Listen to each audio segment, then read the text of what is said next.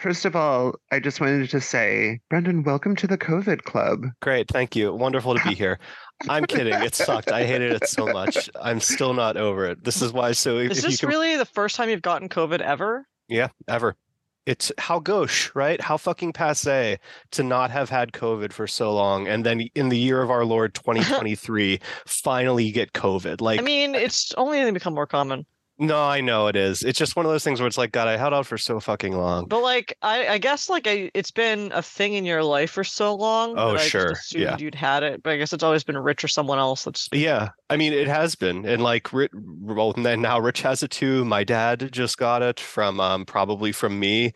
My brother-in-law and his mother probably got it from me just now too, because I had it on Christmas Day and didn't know it because I tested positive the night previous, and then I just went to a Christmas party and acted as a little petri dish and got, an entire branch of the family sick from COVID. So, sorry, my You said you brother-in-law's tested positive, family. but you mean you tested negative? Sorry, yeah, I tested negative on I- Christmas. I tested positive on Christmas Eve, and I was like, this doesn't apply to me, though, right? I'm special. I have main character syndrome. Everyone else is affected. Yeah. I mean, Brendan, you're a white gay. That's You're right. Who's going to you're stop me? That was like you're the God's time. favorite human.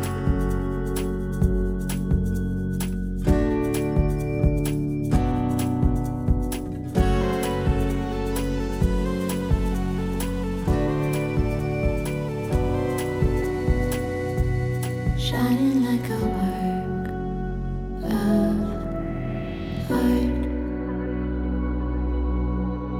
Welcome to 2024 and a new episode of Why Do We Watch This? The podcast where three chums watch a bad movie, talk about what they liked, what they didn't like, and how they would fix it, all while enjoying a themed cocktail. In theory, those are things that we should be doing as part of this podcast. We're not really doing all of that right now because long-standing holdout Brendan finally got COVID. Go into that in just a brief moment. To introduce myself, I am Brendan Slutty Little Lipstick Haiku Drischler. And I'm Chris, GetSomeRomance.com, Ravel. And I am Lee, passive aggressive magical grandmother Delahanty. That's a good one. I do like that. Obviously, as you remember, because this was a rom-com that swept the world, took the world by storm, you know that we are referring to quotes from the 2014 rom-com Two Night Stand, directed by Max Nichols, starring Miles Teller, Leo Tipton, Jessica Zar. Yeah, Zor. Levin Rambin and Kid Cudi himself, Scott Mescudi. As I said earlier in the beginning, we usually drink things as part of this podcast. We did not drink things today because we were not in the same space today as we are not right now, as you can probably tell by the fact that our audio quality probably sounds better than usual. But we were not so even. I know. That is like the one thing. Whenever the handful of times where someone's gotten COVID and we had to record remotely, you can always tell because the audio sounds like kind of leveled out and of decent like audio quality. I don't know what that's meant to imply, but anyway. Yeah. Since we're not in the same space right now, we did not have the cocktail. I still want to try it at some point. I think maybe the next time we do the mini, we should try it just to sort of give it a whirl and say that we did. The drink that we were supposed to be making was called a Long Weekend. It was going to be coffee, dark chocolate, hot cocoa, an ounce of whiskey, sea salt, and a salted caramel marshmallow. You basically just combine the hot cocoa and the coffee in a mug and leave room for the remaining ingredients. You add the whiskey and a dash of sea salt, stir it well, and top it with a marshmallow. I mean, sounds pretty good. Hopefully, I have faith that it will be yummy because I believe we'll do it. I do too. I will be next, like I said, next time we do the mini, I will bring the salted caramel marshmallows with us, and we will finally throw this thing together and see how it actually ended up tasting. So Here's hoping. Having covered all of the business that we normally cover at this point, who was it who was going to read the synopsis of Two Night Stand? Was that Chris? C'est moi. That means it is me. That, yeah, in French, the most romantic language, just like this film. Yes, you little slut. Always speaking French like a tramp. I'll make sure I say slut every fifth word of this synopsis. Okay. Megan is unemployed and single, and one day she joins a dating website. Her roommate, who just want her to move out, invite her to a party at a club. After a bouncer refuses to let her into the club on the grounds that she looks too young and she did not have her ID, she runs into her ex-fiance, Chris, and later decides to have a one-night stand with one of the men she found on the website earlier, I guess, Alec. The next morning, they are less than cordial to each other, but Megan is unable to leave because of a blizzard. Forced to spend more time together, the two end up telling each other what they did wrong the previous night, convinced that they will never see each other again, and Megan suggests that they quote-unquote try again. The two have sex, again with far better results. Afterwards, Megan discovers a closet full of women's clothes and pictures of Alec with a girl. She learns that Alec's girlfriend, Daisy, had written a note to him saying she wanted to break up but had not given it to him, but he had found it accidentally. Alec wanted to have something to rub in her face when she broke up with him, and so he had joined the dating website. Angry, Megan leaves. When Daisy returns, she finds a note that Megan had scribbled, and she and Alec exchange the notes that they had found, and they break up. At a New Year's Eve party, Megan is arrested because the same note was found in Alec's neighbor's apartment, which the two had broken into earlier, which I have questions about. I'm just setting that aside. Yeah, I think it's also interesting the synopsis did not mention the first time they broke into the apartment, given that Right. ends up being like a major thing in the end. But anyway, go on. He pays bail, but Megan refuses to see him or even leave the holding cell. Later, when her roommates come to pay bail, Alec apologizes, saying that he did not know her last name and that this was the only way he thought he could see her again. He says that it might be something the two of them would laugh about years later, but Megan is still angry because she had to spend time in jail. She makes him a deal, asking for his number and promising to call him the moment she laughs about it. She takes a closer look at the presents he gave her. Minutes later, she starts laughing upon seeing the balloon that read, "I'm sorry, I'm an asshole," and calls Alec. He meets her outside the police station. They kiss in the middle of the road where it started snowing again. And that, as they say, is two-night stand. That is the two-night stand in question. So just as a real quick insertion here, the only thing that I think probably bears mentioning is that earlier in the movie, Megan goes to use Alec's bathroom, reads an article that she finds unflattering about women who date, tears a page of the article out of the magazine, flushes it down the toilet because she's so mad at it.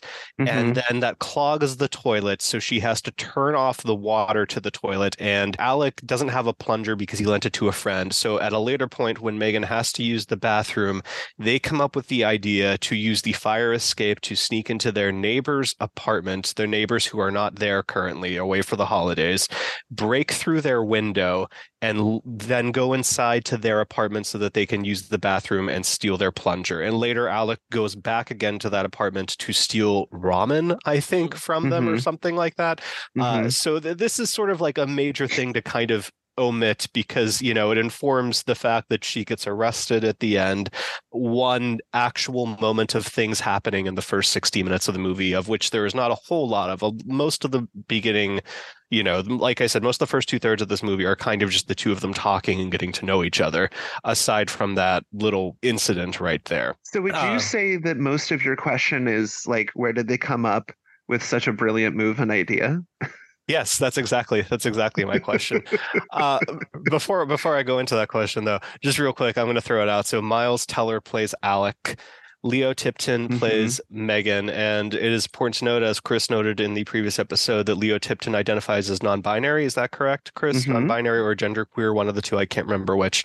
Leo Tipton, obviously, one would use they-them pronouns, but the character of Megan, identifying as female, would use she-her pronouns. So I'm going to attempt to stick to that if I'm referring to the character of Megan, her versus Leo, which is they, them. I apologize in advance if that scrambles my poor little COVID-addled brain a little bit. I think that's a good thing to note, though, that it's while it is a non-binary actor, it is a female identifying character. Right. This character, I believe, identifies as female, but and the rest of the actors are not really people you would know. Again, Kid Cudi, Scott Mescudi, plays Cedric, who is one of Megan's roommates, who is dating her other roommate, and a character who doesn't matter, but shows up a lot in the movie is Michael Showalter as Rick Raines, who is apparently a New York City weatherman or something like that, who periodically you'll see on the TV as they check in to see how the snowstorm is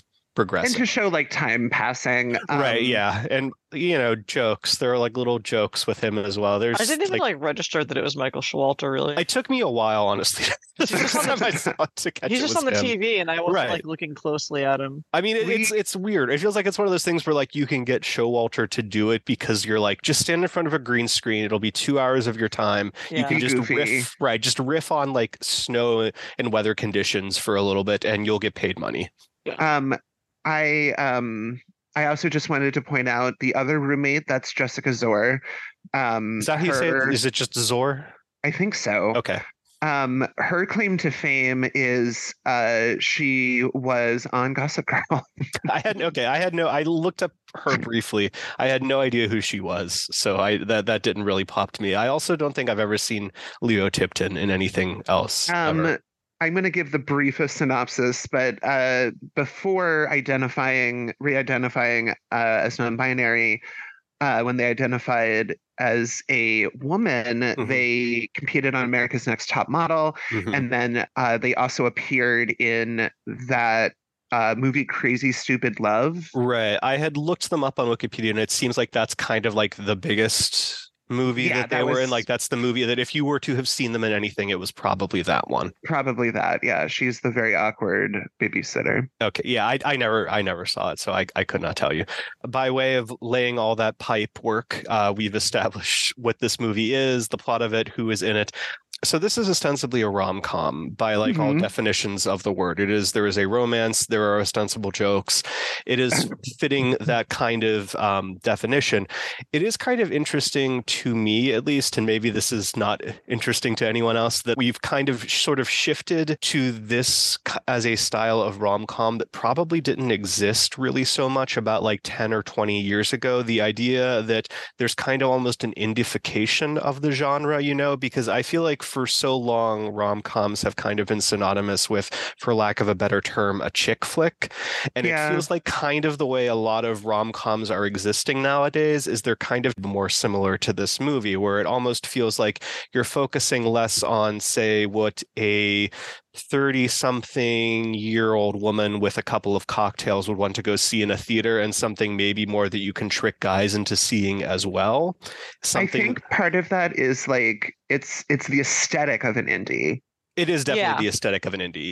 Yeah. I wouldn't really. I don't know if I'd call it like indie-fication. I think that it's natural that rom-coms evolve into like smaller budget, smaller scale things that are more grounded, that are less like magazine editor. Right. And you lied to me about who you were at our wedding or something. Yeah. You're saying our whole relationship was a bet? Yeah. And instead it's more like, these two people relatively our age, unemployed, not sure what they're doing with their lives, like more like natural, realistic kind of stories. I think that's the natural, because I could think of like a more modern example of like Set It Up, which is also kind of a rom-com that's a similar style. I was thinking of Sleeping with Other People or something almost too. Yes. Yeah. And I think that I don't know that I think this movie is like necessarily going to trick guys into watching it. I think that like if you're the kind of guy that's not going to watch a rom-com, then any movie that like has this poster that I'm looking at right now, two people sitting in bed together, smiling. And there's a pink banner on it, they're like, nah, it's not for me, not for me, dog. So I think it's more about the scaling down of rom-coms. That's an interesting angle. I mean, that's probably why they get made today in this milieu, right? Because that's how you can take a small budget and make it look nice. Like, I mean, the Wikipedia for this, the budget was a little over $1 million. I believe it. There's not a whole lot going on in this movie, so yeah. Right. So I think they're trying to, live within their means in that way, which I think can kind of lead to that indie feeling, right? Because it's not quite as polished. It's not quite as broad, at least not all the time. Yeah. It was mostly just sort of me musing on the idea that it does feel kind of like there's more of a schism between like what one might traditionally associate with a rom-com versus rom-coms of this ilk. And again, like I'd said, Sleeping with Other People. I forget what the other example was that you had said, Lee, but Set It Up. Set It Up, yes. Set It Up. Or even like, did you guys see Plus One at all? I don't know if I did. I Yes. don't think so. I don't think I saw that one. I think you should. It has It's Jack good. Quaid. It's Okay. it's a good rom-com. I quite liked that one a lot. I'm pretty sure that's also available on many of the same free streaming sites that this movie was available on. So yeah, it's just it's kind of interesting that, like, I guess this kind of rom-com is sort of getting a bit of a boost, Resurgence. or yeah, like a second win right now, whereas the more conventional trappings of what a rom-com is, where you follow around the woman as she meets a man and then there is no contrivance to keep them apart, is kind of like relegated to Hallmark more than anything Mhm. else right now, you know? Yeah. Well, I mean, they're not being made for like the theaters anymore. for Right. No, sure. yeah, which we've also definitely covered on this podcast before Yeah. as a concept. There's the, like, you know, audiences are for many reasons not showing up to movies kind of in general right now. Yeah, but I think like, I think as a natural part of like, we're not doing these big budget rom-coms, but these, like, again, successful 30 somethings in their careers and all these big concepts.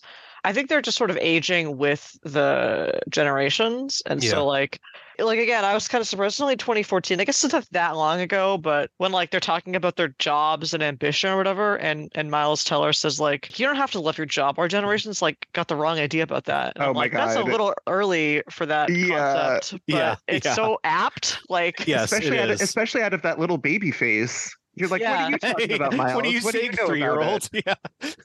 yeah, but I mean, like, maybe some of us were there in 2014, but we're all there now for sure. Right. I think our generation, Gen Z, is certainly there. They were always there. Right. I mean, Right. like, I do think that, you know, I can't attest to where things were culturally at this time, but I do feel like that generational shift has definitely happened. Like today, if you saw a millennial say something like, I don't think our generation gets that you don't love your job, I would say like, no, we definitely get that you don't love your job. Most people do not love their job. You haven't. Yeah, you're still drinking the Kool-Aid, my guy. Get off Right, that right. shit. Yeah, exactly. But it's like, I think our generation was definitely like raised that way to be like, yeah, Mhm. you're gonna find that job, because it was Right. like the generation like, we're all gonna go to college, Right. we're gonna pay an absurd amount of money. Mhm. At the end of it, we're all gonna get a job that we want from it.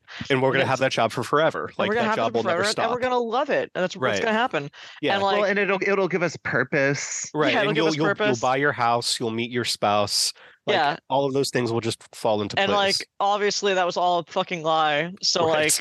like, That was something that was very true for baby boomers and not at all true for anyone else. yeah. And so, yeah, I think by this point, like, I don't know again where we were in 2014, but certainly by now I'm like, damn, how did that line get in there in 2014? Yeah. That's Yeah. a little glimpse of the future right there. Yeah, weirdly prescient in that sense. It is interesting to note that according to Wikipedia, this movie was on the blacklist. What was I don't know. I was surprised. Like, what to is it read that made it there? Yes, because so here's the thing, I do too, not find this. I mean, I find the premise of the script to be very promising. I Mhm. find the execution to be in the. Right. So I Yeah. mean, that's there's like two issues at play there. One is the issue is, did it fail in execution? You know, like did the version of it that was on the blacklist play a whole lot better? And then at some point, maybe there were rewrites, maybe it was through like Yeah. actual execution. It failed, or I couldn't really say. The other thing I think is that there is a surprising amount of movies that are on the blacklist and sound really great, and those movies almost always end up terrible whenever they're actually made. Really? Yeah, I'd be more interested in reading good movies that were on the blacklist. Did because anyone ever actually see Mr. Malcolm's List? Because that did come out, by the way. Mr. Wait, when's see Mr. what? Oh, no, I didn't, but I know what you mean. Yeah. That What are that was these a Blacklist words? movie that they did on, like, they used to have a podcast where they would do like enactment, like read-throughs. Yeah, it was called Blacklist Table Reads was the Yeah. podcast. I remember that. Yeah. And Mr. Malcolm's List was like a really good one. Yeah. And I remember reading the book afterwards. And then they actually did the movie a couple of years later. There's a handful. There was one that was done on that podcast too that was made with Troye Sivan as the lead. It was called like 3 Months or something, which is about a queer high schooler finding out like in the late 80s, early 90s that he was accidentally exposed to HIV. And it's like the 3-month time period of him taking the test before he finds out what it was, because back then it took considerably longer to determine that sort of That thing. sounds good. Yeah, and I mean, I don't know how well it turned out, right? But that was something I remember listening to on that podcast and thinking like, oh, this has like potential, you know, like this is the sort of movie that I could see myself seeing in theaters. And then again, I mean, it did come out, as I said, I didn't see it, just like You Never Saw Mr. Malcolm's List, which was another one that I listened to whenever the podcast was out, that I remember liking, but never ended up actually seeing the movie for whatever reason. I don't know if the movie is supposed to be any good or not. Yeah, I'd have to check, but it is interesting. But I wonder too, like when they are on the list, right, and then they get made, are we to presume that there could have been substantial edits and rewrites? Could it have been like taken to some executive producer and they're like, nah, it's gotta be XYZ? Right. That's always kind of what I wonder with these. I always wonder how the end result reflects the script that people originally saw and thought had such promise, So I can't really say maybe this was a better script at one point, or again, maybe this is one of those things that like reads really well on paper, and then just despite the best efforts of all involved, when you actually translate it to a movie, you're just sort of like, oh, this didn't quite work out the way we had hoped it would. I don't know. I don't know who's at fault here. There are, I think, a couple of moments that I think are kind of good in this. There's like some lines that I think are good. I agree. There's moments. Right. And like I've talked about this before, but like Kroll, kind of like what Chris, you had said, it's a good premise for a movie, which I agree that it is, and I think that's why I ended up watching it a couple of years ago when I originally saw it, because on paper this is sort of an intriguing concept, something that I haven't really seen before. I've talked about how I kind of like a gimmicky sort of plot like this in a movie, like a contrivance to keep people together for a period of time,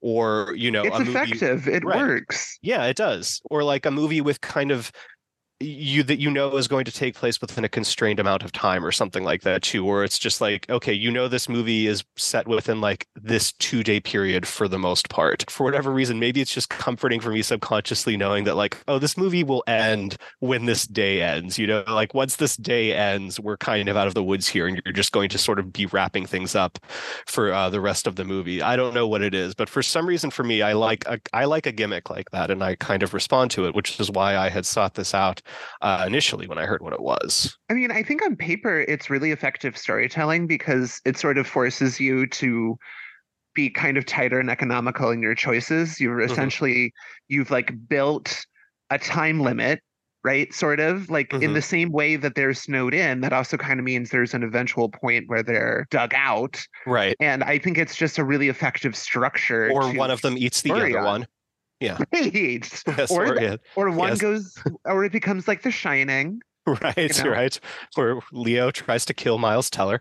Yeah, there is that going for it. And this obviously, I think, shows that a movie of that gimmick will kind of ride or die both by the strength of the writing and by the strength of the performances for something along the lines of this. I mean, with any kind of rom-com, obviously, chemistry and casting is kind of the big thing for it. Like if you don't have that, you kind of don't have anything at all. Don't have anything? Yeah. Right, yes. Like I said, I don't think the writing in this movie is by and large terrible. I think there are some effective moments in it, but there are other things that I don't think work quite as well. For instance, one of the things we had kind of talked about briefly before going into this is this movie is weirdly kind of slut-shamey in a way that I feel like it wouldn't be just a few years later. At various points, Miles Teller refers to Leo Tipton's character as a slut for wanting to come over to have sex, and with him, which by the way, you're fucking welcome. With him, right?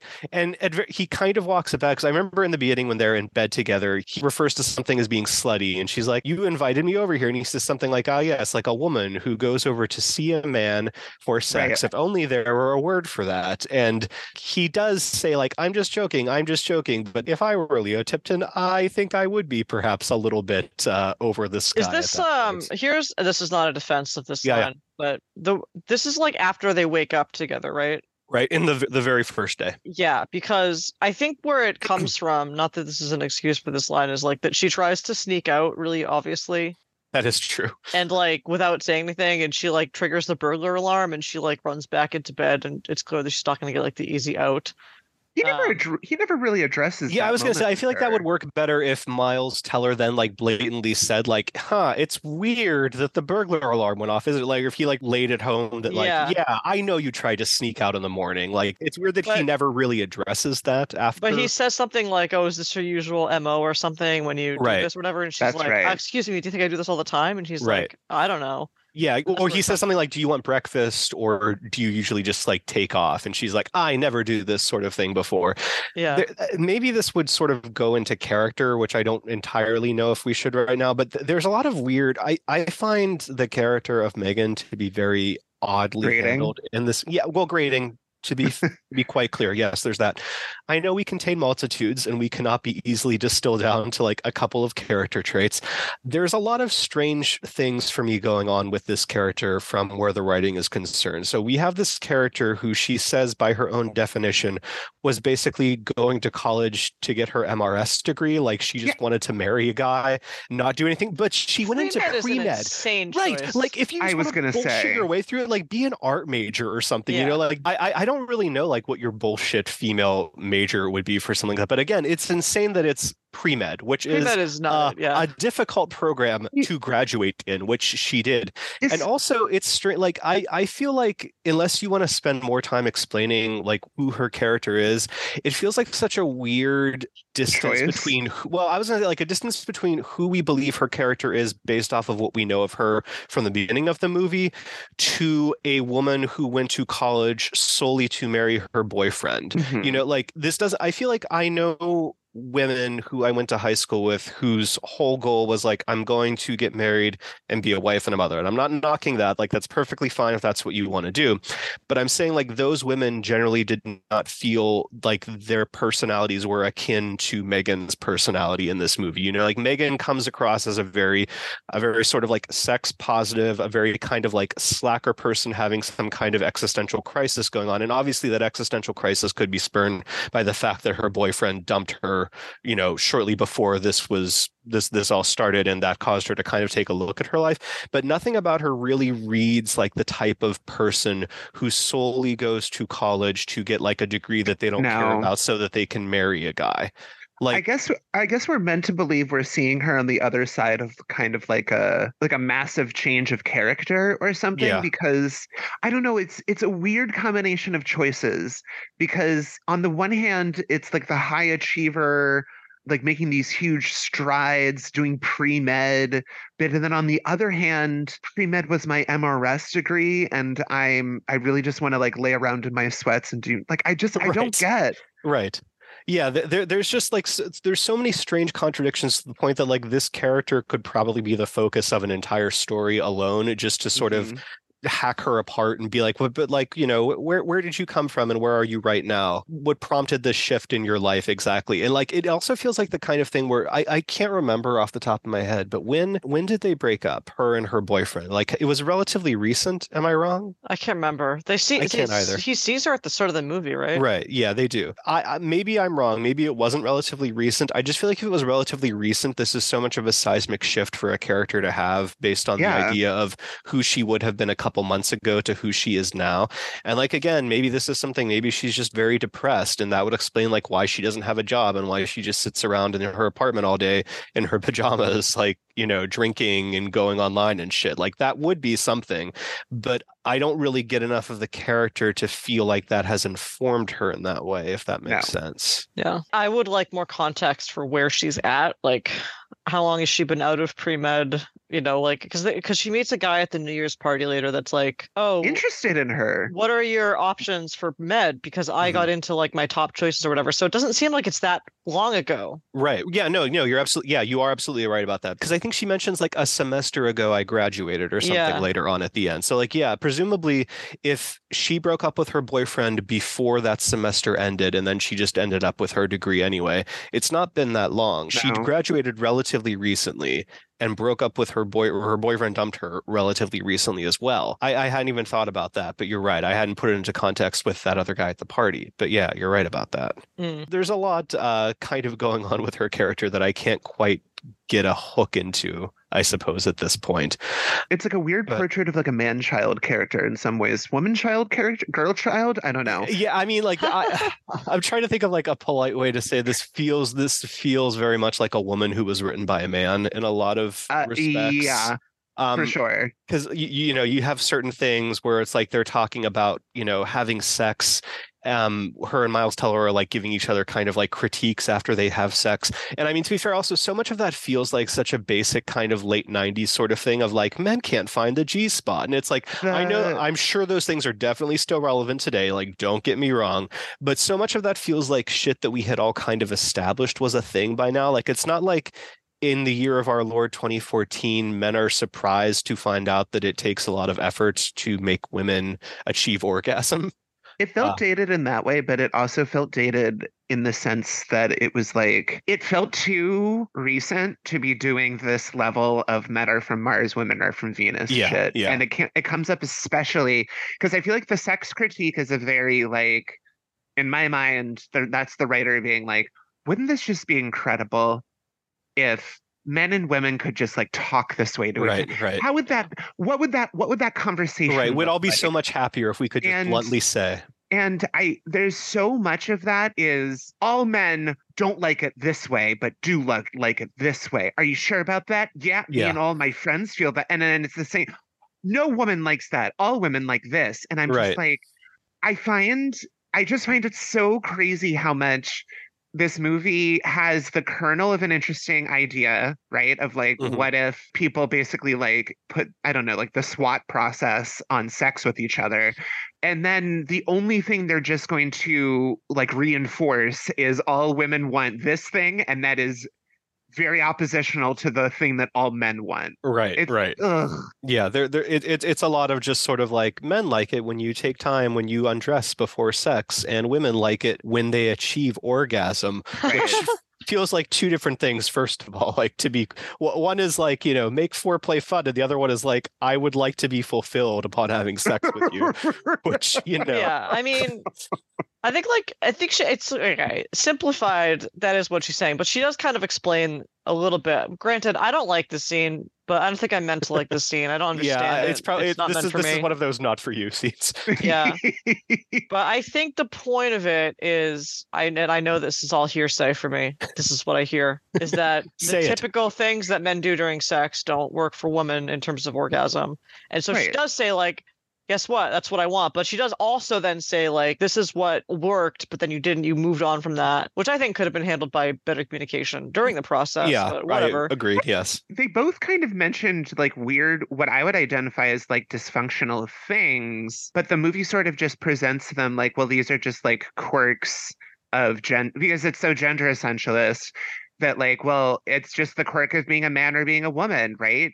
I don't know. I found that whole scene to be ridiculous. Well, I don't think that that's a good. I think that first of all, that kind of dialogue is nonsense anyway, because like to generalize all men and all women wanting the same thing, even all straight men and all straight women, is bananas. Like some men probably do like to have sex in the dark. It's not uncommon, I'm sure, for some, you know, for preferences to differ. So for him to speak for all men and for her to speak for all women is nuts in that context. I think real quick, it would be one thing if the conversation were literally framed more as like, I like this.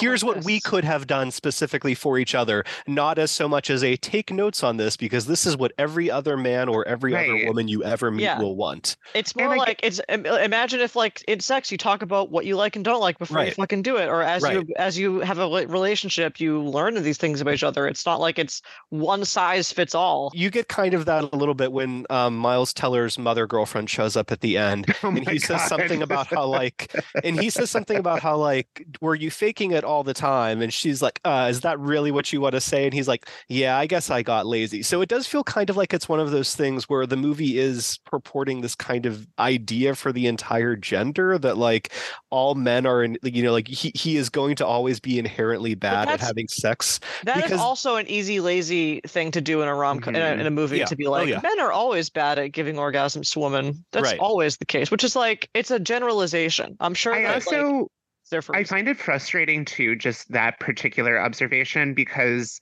I mean, we don't need to get into the weeds on this even remotely, but it's like, it points at things that are sort of like what a lot of people would report as like a common dysfunction in heterosexual couplings, that a lot of women are like unfulfilled by that. But it's like the movie doesn't scratch that notion even slightly to break below the surface to any kind of question of like why that might be. It just is. And it's innate.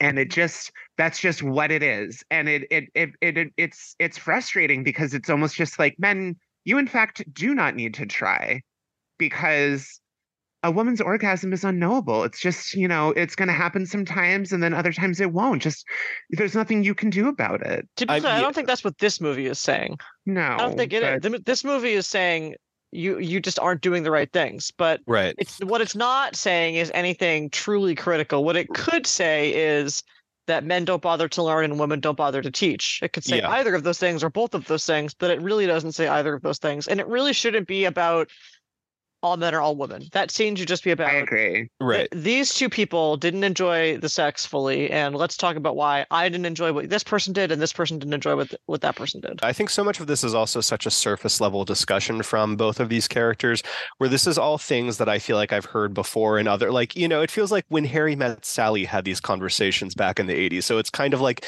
this should not be presented as like shocking or revolutionary for a woman to be like, I didn't achieve orgasm because you didn't do XYZ.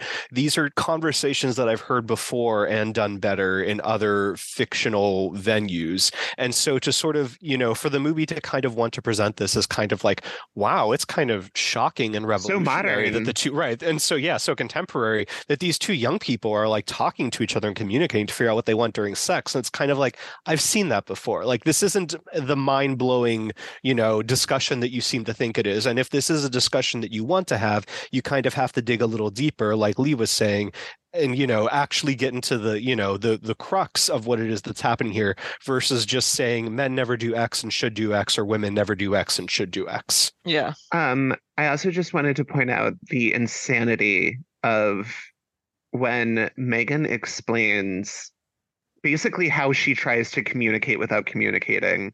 How does she put it? Different levels of moans.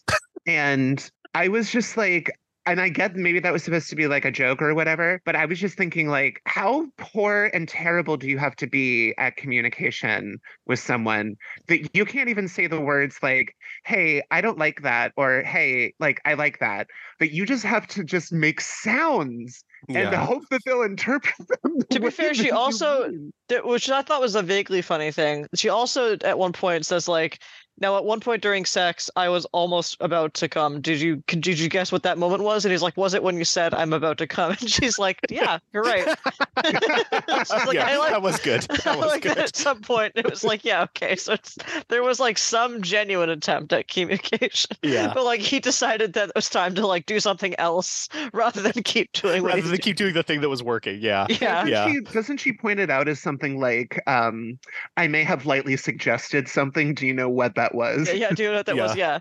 And then he says like, why did you why did you not keep doing it? He's like, oh, I thought I was doing a finisher move like Mortal Kombat or something. Yes. That was okay. Right, which was also like a pretty solid joke. Because again, going back, there were bits that work in this movie that are pretty funny, like that one was. That ending though.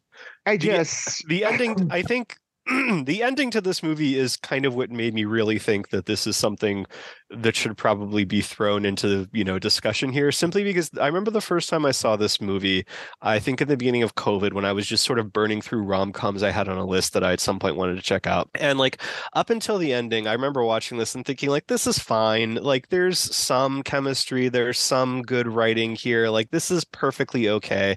And then you have like the Act 3, contrivance where it turns out that Miles Teller already had a girlfriend, even though they were on the verge of breaking up, blah, blah, blah. And I was like, this is fine. This is all normal. And then, of course, we get to the end where it turns out that Miles Teller has framed Leo Tipton for breaking into their neighbor's apartment, which is something that both of them did by, after he has already broken into their apartment and sealed up the window behind him, he snuck back in, dropped a note that she wrote him in the apartment so that the neighbors come back, see the note, think that she broke into his apartment, and I guess dropped a note there being like, hey, thanks for the sex, which is like a very weird thing to implicate. That's all like fine. That was a sweaty development. It was, yeah. But like, whatever, go off, I guess. And so what that results in is Megan getting arrested by the police on New Year's Eve. She is thrown in jail. Miles Teller's character, Alex, shows up to bail her out. She denies his bail and waits for her roommates to come and bail her out instead.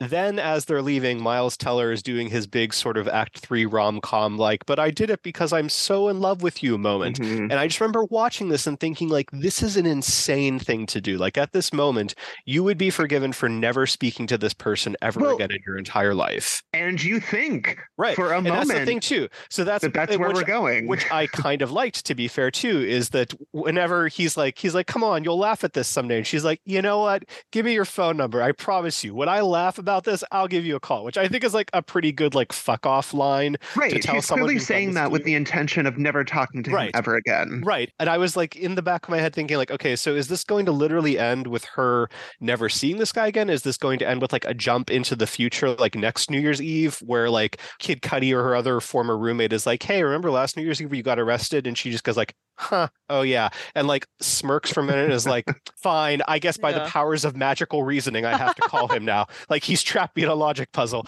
But no, it literally takes her all of like 2 minutes to look at this balloon that says sorry I'm an asshole and be like, it was a little funny, I guess, and then give him a call. We're meant to believe that that balloon was just so fucking funny, right? That it was a hysterical message to say I'm an asshole on a balloon. Very funny. All else was forgiven. And then do you notice what their last lines are? I mean, I know they banter for a little bit, so I don't fully remember what their last lines are what truly, for me, blew this movie into just a weird shape. They both are like, and now we don't have homes, and it's snowing. That's right. Yeah. That's right. It's your place or mine. I don't have a place, neither do I. And that's right. Like, you're a catch. You're a catch. Yeah. Ha ha ha. And I was just like, Paul and I were just looking at each other like, that's the moment we're ending on. Right. This is where it stops. It stops with the two of these like what awful happens people, after this? homeless. Do they go to a shelter together? I mean, to be fair, he's gonna live with his friend, and she's gonna continue living with her sister until she gets. Is that her sister or just I think it's just a friend. It's just a friend. Okay, she's gonna continue living there until she gets a place. It's not like they're homeless, but it's just like they're not at liberty to bring ex-friends home. Yeah, I mean, it is like it is a weird limbo thing nonetheless to like have to live with for a while, where neither of the two of you, presumably, I guess because Miles Teller has an actual job, I guess he could get an apartment at some point or something like that. She's gonna have to figure her fucking life out. Right? Yeah, it does feel like this is like the wildly unfulfilled nature of this character of Megan as a character. Yeah, it's just like it feels. I don't want to say that like movies should fix everything, but it feels like she should have beyond getting with Miles Teller, she should have arrived at some sort of decision about the rest of her I agree. life. Yes. Yeah. I agree 100%. Including like, do you want to see med school through? Right. Or... I mean, like that's even if the decision was just like, maybe I will go to med school, you know, like maybe there was enough here that I feel like I could see myself doing this. I don't know if how much more we talk about, but there are a few things I have to talk about that we haven't covered in this movie that I'd like to go ahead. at some point. No, please. We must talk about the Brony. I have to. Oh my God! I must bring him up. I lost my mind during that bit. As soon as his line started, I had a moment where I was like, is this going to be a Brony joke? I swear to God, I thought the same thing as soon as he was talking about like, it's a show for kids, but not really. And I was like, oh boy, here we go. And I thought like, and then I thought like, well, it's probably not going to be like exactly a Brony joke, but it's going to clearly be like, gesturing like, right. They're not going to literally say like friendship is magic, but he did. He mentioned a character and performance. Yes. Like everything about him. When she's like, oh yeah, I'm just so intimidated. Like he seems like I can't even like. There's so much character in that 2 minutes. Well, I kind of, honest to God, I kind of love because that feels so much like so many like shitty guys you see online who are like, woman, you're not paying enough attention to me. And then as soon as she's like, I guess I'm intimidated how smart you are. He's like, oh no, like, baby, no, it's fine. It's okay. And then she's like, I have to go away, and he's like, fuck. Yeah. Oh my God. I wanted to get to that because that moment when she turns away. So up until that point, he's sort of like a Lifetime movies version of a weird guy, right? Yeah. I wasn't expecting a Brony reference, but still. And then when that happens, I'm like, oh, wow, that's such a choice to be like this one-off character who has no name has a lot of anger under the surface. Yeah. He goes like full incel at the very right. Like he's clearly been red pilled by Reddit or something. Yeah, like and that. like you gotta wonder too if that I can't even tell if when he says what, if he says when he swears fuck, does he still think that it's his own intimidating effect. He's like, oh, I gotta turn that down next Curse time. my innate charm. Curse my innate charisma. God, this is the 80th time I've heard this. Yeah. Why are women so or is he intimidated just by like, my oh no, charisma? another woman got away before I could fuck her.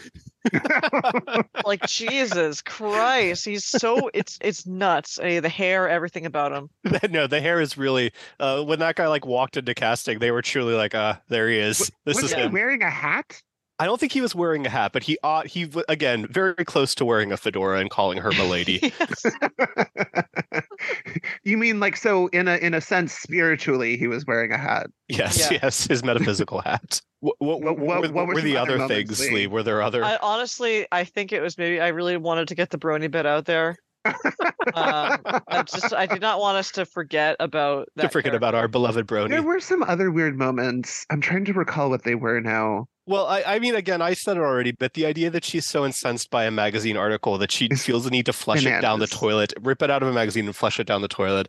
Yeah. The fact that this movie seems to think that Alec is an inherently absurd name that no one has ever heard before. Well, They did yeah, way too much. They did way too much business with that. It just was not funny. Yeah. with the newspaper article or the magazine article, whatever, this feels like, again, this is where you start to see, like, from screenwriter brain that, like, this is the result of, like, I have this stupid plot, I need to connect all these stupid pieces. It's like, I know that they have to get into the neighbor's bathroom for some reason. They're going to have to break into the neighbor's apartment because I need them to get arrested because I have this stupid idea that she's going to get arrested for breaking into an apartment. So how do I get them to break into an apartment? Well, maybe they need, I don't know, a bathroom really bad. So I guess I have to break the toilet now because if they can just use that bathroom, they're never going to break into another person's bathroom. Right. So how is she going to break the toilet? Right. I don't know. Throw a magazine article down the toilet. Yeah, and it can't be anything too gross. Like, it can't literally be she clogged the toilet while using it because, like, that's gross. So, like, it has to be she flushes something that was not meant to have been flushed. Yeah, it's like literally I can see a screenwriter just like scrabbling away, working their way backward. Like, get the index cards out and be like, how am I going to connect these dots? Yeah, no, that's absolutely true. There was another element of it that I found very strange, and perhaps screenwriter brain knowledge could help. So we've already established that he fucking gets her arrested so he can just get her last name. Yeah, which also, I'm pretty sure you could have figured that out another way. So that he can see her again. He doesn't arrest her to get her surname. He arrests her so that he knows where she is. One little tidbit is that the seed of this is screenwriter brain also planted by the fact that he calls the dating company and they're like, the only way that we will ever reveal is to the police or whatever. And I'm like, wow, they had to get that out there so that we know. I mean, that was the thing. Like, when he said that at first, I was like, so will he call back and pretend to be a cop somehow? No. He will just have her arrested. Yeah. So he gets her arrested. Mm-hmm. She's rightfully pissed off about it. It does feel like, though, because the movie still needs to end with them being together, it tries really hard to play this like literally getting someone arrested so you can see them again as a like quirky an act 3 rom-com like show of affection. Yeah. And it doesn't work. And I feel like that tension just fucks this movie up entirely. And I think it's just a bananas amount of work to try to do to sell that. You didn't need to do this. Just find some other way. It's also very strange to me that, like, it feels like the movie is really trying to remind you of how funny, quote unquote, Miles is in that moment. Miles says something like, I feel like I'm standing with my dick out, and Kid Cudi laughs at it and he's like, it was funny. And I was like, I mean, it's like moderately funny, but not like laugh out loud, haha funny. And then, like, at the end, Kid Cudi is like, do you think he'd be friends with me? I like funny people. Okay, like, do you think that was a studio note where they're like, we're not really sure how we're supposed to feel about Miles Teller? This doesn't pass the reverse Bechdel test. We need the two men to talk about each other. That's right. It's two men to talk about their friendship with each other. I mean, to me, it just feels like it was the screenwriter being like, he's funny. Remember how funny he is? Other characters like it. Like, whenever he's doing his speech at the end, if you look at the roommates, they're kind of like, oh, like, this is a good thing that he's saying to her. And she's the one who is rightly incensed with his actions at that point. Yeah. So it truly does feel like the movie wants you to look at this and be like, but he's still such a funny, sweet guy. By the way, if all you wanted was he's got to track her down, there are so many other ways he could have done. Facebook. So many ways. I mean, literally anything. Literally anything. He did not have to do this. No, this is such a weird, like, it feels like, it was one of those things where you kind of like write yourself up into this point and you're like, and now he has to find a clever way to figure out who this woman is. And so then you're kind of like, what's something fun that we've never done before? What if he frames her for breaking and entering, gets her arrested, and uses that as a meet cute? It's like, that's insane. Anyone involved should have stopped you and been like, wait a minute, let's go back to the drawing board on this one. I mean, just real quick, I guess, before we go into fixes then, is I had like acting and characters. I feel like we've kind of addressed this. There's really not a whole lot to talk about because there aren't that many characters who really have an effect in this movie. You're pretty much just there with Miles Teller as Alec and Leo Tipton as Megan. Is there anything you guys wanted to say about them or their performances? I'll be honest, I find it tough to separate how I feel about their performances that I feel are probably also a symptom of bad writing and bad directing. I'm sure they did the best with what they had, but I found Leo Tipton's voice to be very, I'm a sexy baby sometimes. There is a little bit of a sexy baby voice thing happening there. I am not someone who buys what Miles Teller sells, so really nothing was there for me. I thought Miles Teller was mostly charming in this movie up until the point that he frames her for breaking and entering. Like, up until that point, I was mostly like, I'm kind of on board with you're saying. There are, like we said, a few moments. This guy feels like a little like he's drifting into a weird place for me, like we had said with all the things about calling her a slut and that sort of thing. Like, there were definitely moments of those, but I feel like by and large, it might just be because his character, I think, is written to be quote unquote funny and charming. And the character of Megan is kind of written as more, again, like there's so much going on with Megan that I couldn't, man. Yeah, right. Yeah. I mean, there's so much going on with like Megan as a character that I couldn't even like tell you really straight up like what her character truly is in this movie, where again, it's like they went to college for this degree, but they don't want to use it and they were just going to get married and blah, blah, blah, blah, blah, blah, blah. And so like, I think that certainly doesn't help Leo's performance at all. The fact that this character is such a weird, amalgam mess. Like... Yeah. Of so many different character traits thrown into a bag together. And so I feel like even if Leo was a very good actor, and they might be, I don't know, this is a hard character to sell off as a person. And I don't think this character effectively comes off as a person really at any point to me in this movie. I would agree. I also, similar to Brendan, I've seen Miles Teller in a lot of movies I like. I've seen a lot of performances that I enjoy. I think that he is a very good actor at walking the line between like endearing and douchebag. Yes, I agree. He's very good at like that. It's like a fine line. The most successful like version of this, I think, is The Spectacular Now. I don't know if you've seen that movie, Brendan. I have not. No. It's quite good. It's like he's a high schooler, a senior, or I think it's very clear that he's like an alcoholic. But he's like he doesn't want to engage with that at all. He's just like, I'm just a fun, wacky party kid, right? And his behavior kind of becomes increasingly erratic and problematic. It's a really good movie. But anyway, and again, I would say also in Top Gun Maverick. Oh yeah. He is very effective in Top Gun. There. Yeah. Even he's very like, where he's supposed to be like ostensibly like the protagonist we love. It's like you're still like kind of you want to punch him sometimes. Right, you're still kind of a douchebag throughout this movie. Yeah, he was very good in Top Gun Maverick. Yeah. But I think what's bad in this movie is, again, I think the writing is at fault here for giving us a character that like no amount of charming acting can salvage. Right. Nope. Of the actions and some of the words this character has to deliver are just like not. You're just like, it's not. Doesn't make up for.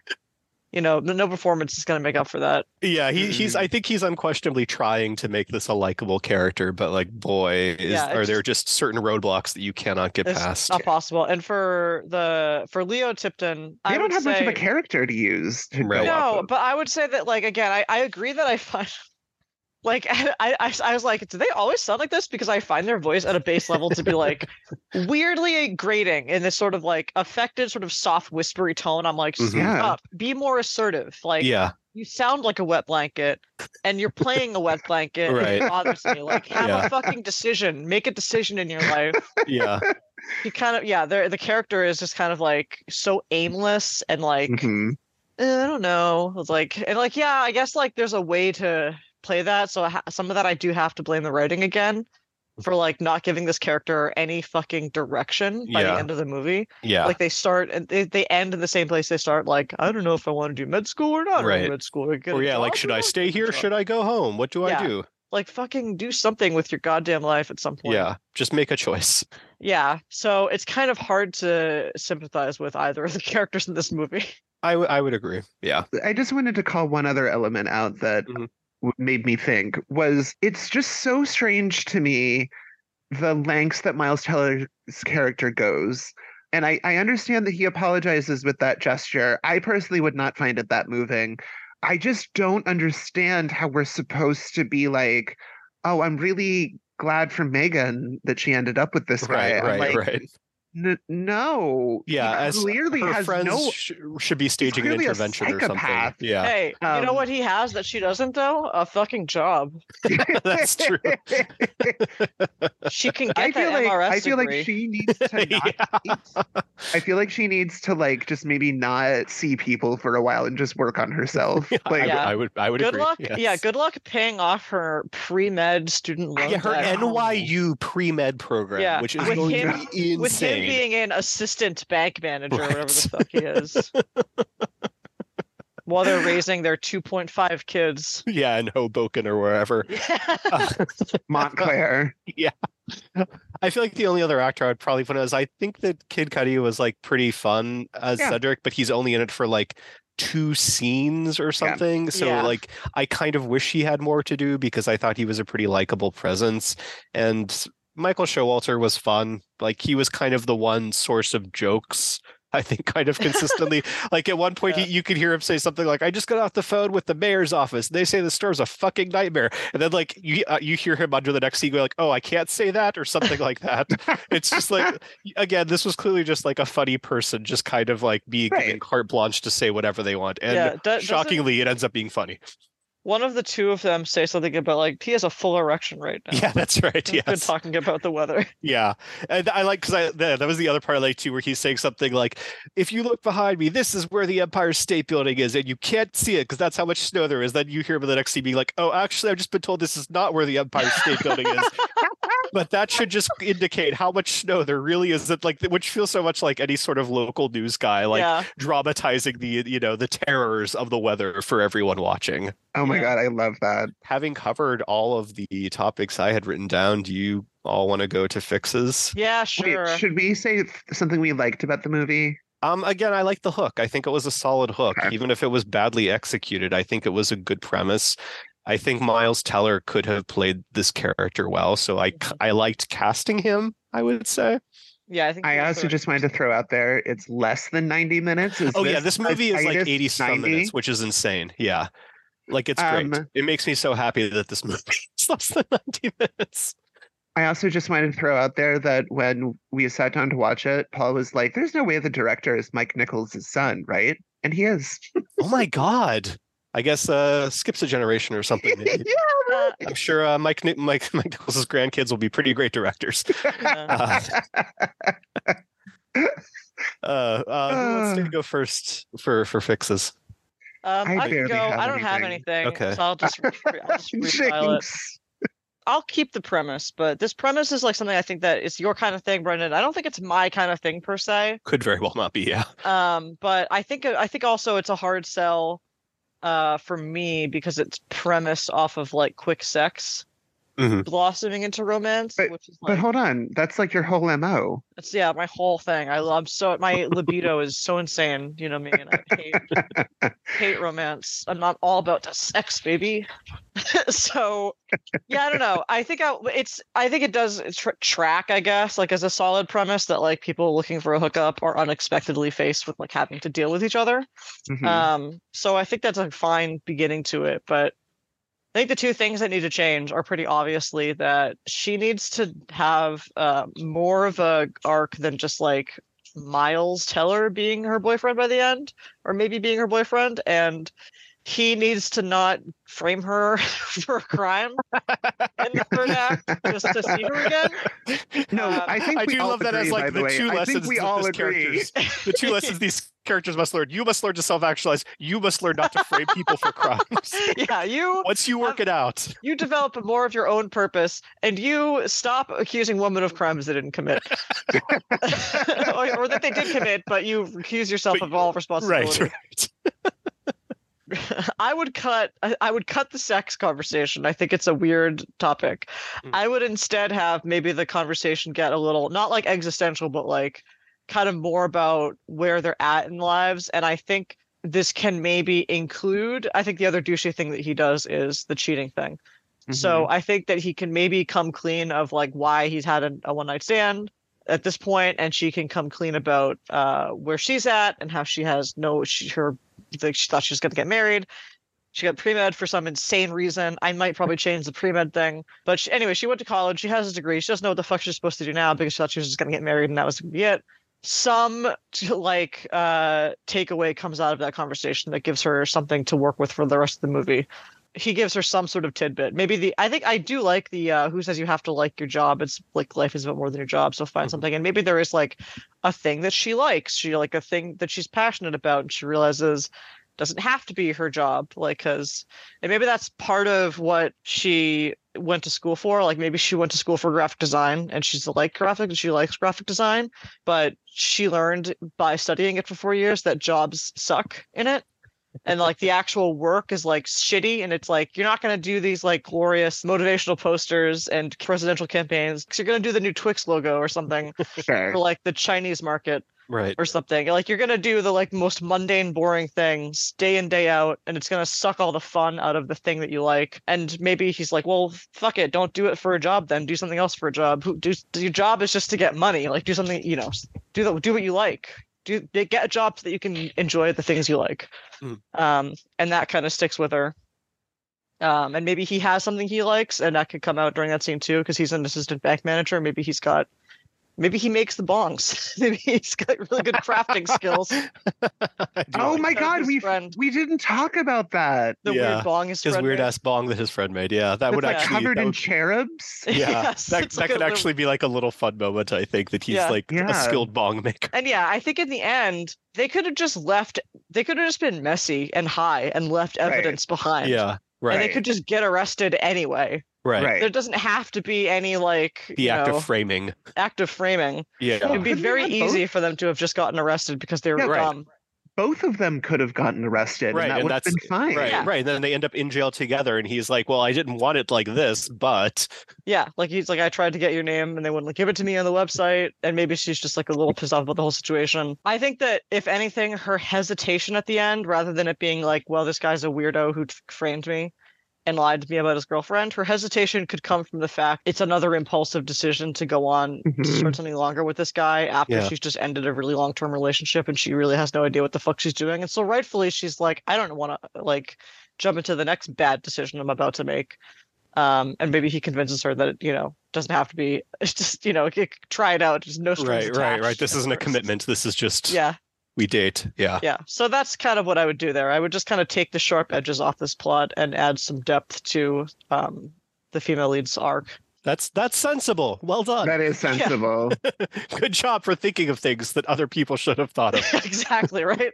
So what this ended up being for me, and I'll just try and keep this as quick as possible, is that, again, because I think that the whole premise is the whole premise that I respond to mostly is just the idea of people being sort of locked in a situation with another person for a decent period of time and not having expected to have done so. Like I said, that's the thing that kind of appeals to me for this movie. So what I think this would end up being is I would, one, make it more of an ensemble piece, because I think then you can have Kid Cudi and the other roommate, give them a little bit more to do. Like I kind of like the idea that they're sort of their sort of growth is maybe that like they're a couple who doesn't live together. Maybe Kid Cudi is not actually her other roommate. Maybe he's just her roommate's boyfriend. And because of this snowstorm, the two of them end up like cohabitating for a weekend and, have never spent the weekend together before. And then they're kind of like, like I wasn't sure, but like we're good as a couple. Like we work as a couple. Like I think we could actually live together and like not kill each other and it would be okay. And I think the other ensemble thing I might want to throw in is I might want to throw in Megan's ex as more of a character, just because I kind of like the idea that maybe it wasn't a relationship where he cheated on her with someone else, but maybe it was just a relationship where the two of them kind of mutually realized that it had like run out, like it had reached the end of the relationship, and they were just kind of like, we just can't continue this anymore. It just doesn't make sense for us. We clearly want different things. So I think the idea is that like maybe they broke up, but they're not like hostile toward each other or something like that. They're still kind of quasi friends, but it's in a weird situation. And so maybe his thing is just kind of more figuring out like who his life is now that he doesn't have kind of like this trophy girlfriend that he thought he would always have or something like that. I think I kind of want to graft aspects of Megan's personality onto him. The idea that, his whole thing was that he was going to like meet a girl in high school, go to college, get his degree, graduate, marry her, and that was going to be his entire life. And now he finds himself single. And so maybe he's kind of like bouncing off of his like a male roommate or just a platonic friend roommate to sort of figure out like what his deal is going to be now that his entire life is kind of different than what he thought it was originally going to be. And for Miles Teller and Leo Tipton's characters, again, I think it can be kept mostly the same as this. I would, as I said, omit certain parts of her personality because they're being grafted onto her boyfriend. I think hers is more just, again, I don't know, just that I've never done this sort of thing before and I'm kind of getting out of a relationship and I'm not really sure what I want or how you communicate with someone given that I've been in a relationship with the same guy for however many years it's been. I'm also going to drop Miles Teller's quasi-ex-girlfriend, and I think the way it's going to work at the end is that we can still have some sort of contrivance that causes her to leave the next day, but I think they all kind of meet up accidentally at a New Year's Eve party where it turns out that like Miles Teller is a friend of Megan's ex-boyfriend's roommate or something like that. And so he's like, come on to this party that our friends of ours are having. And they just meet up through a contrivance like that at the end. So that's kind of what I want it to be, just sort of more of an ensemble sort of thing, minus some of the bizarre unpleasantness that comes up in this version. I think that makes more sense. Okay. Sorry, I don't have much. I don't have much. So shut up and tell us what you're doing, Chris. Bury your expectations deep in the ground.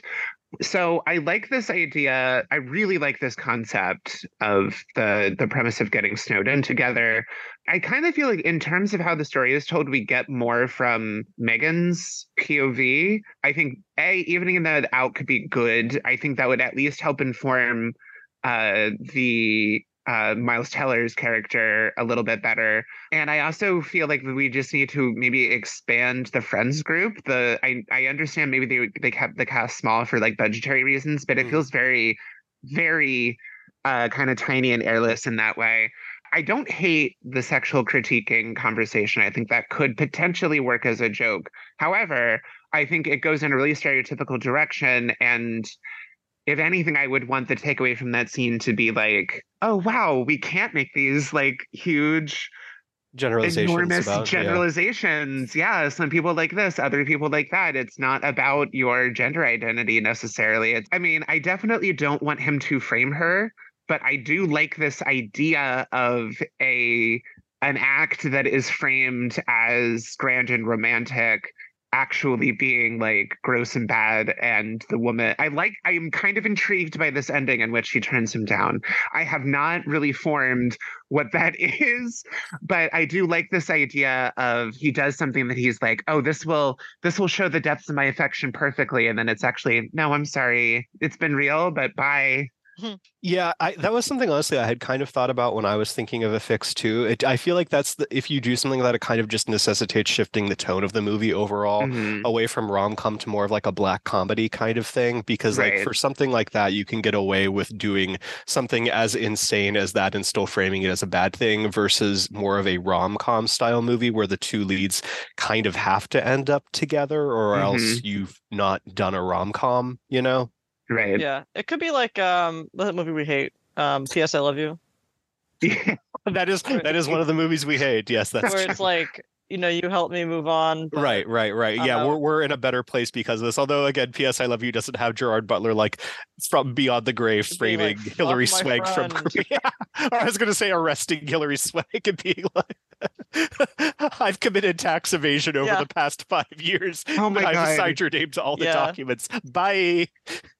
But like, and I'm dead now. You can't be mad at me. I'm dead. There have been rom-coms, I think, where it's like it's not the kind of like traditional happy one that you go see, but there are romantic movies adjacent to rom-coms where it's like they don't end up together. Bleeding. Yeah, where it's you're definitely you are definitely right about that. I was thinking more of like a more stereotypical rom-com vibe, but there are definitely movies where the two characters are just like, we're in a better place now. Although like for that one, then you'd still have to do, if you were doing more of a traditional rom-com with that as the premise here, you'd probably still have to do a lot of legwork as to like how they're in a better place and still accommodating the fact that he took a big romantic gesture that was actually insane and evil. Okay, what a movie. What a film.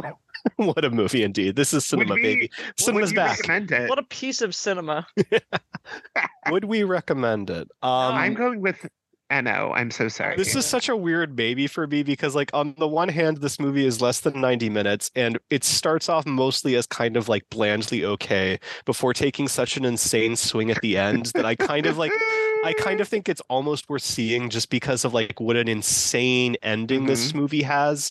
I would argue that like to recommend it after having us talked about it is pointless. I think it's the kind of thing that you have to have like stumble into without any knowledge of. That's absolutely true. Like, oh my God, I can't fucking believe this ending happened. Yeah, that's 100% true. I really cannot understate how much of a hard left turn it is, that ending.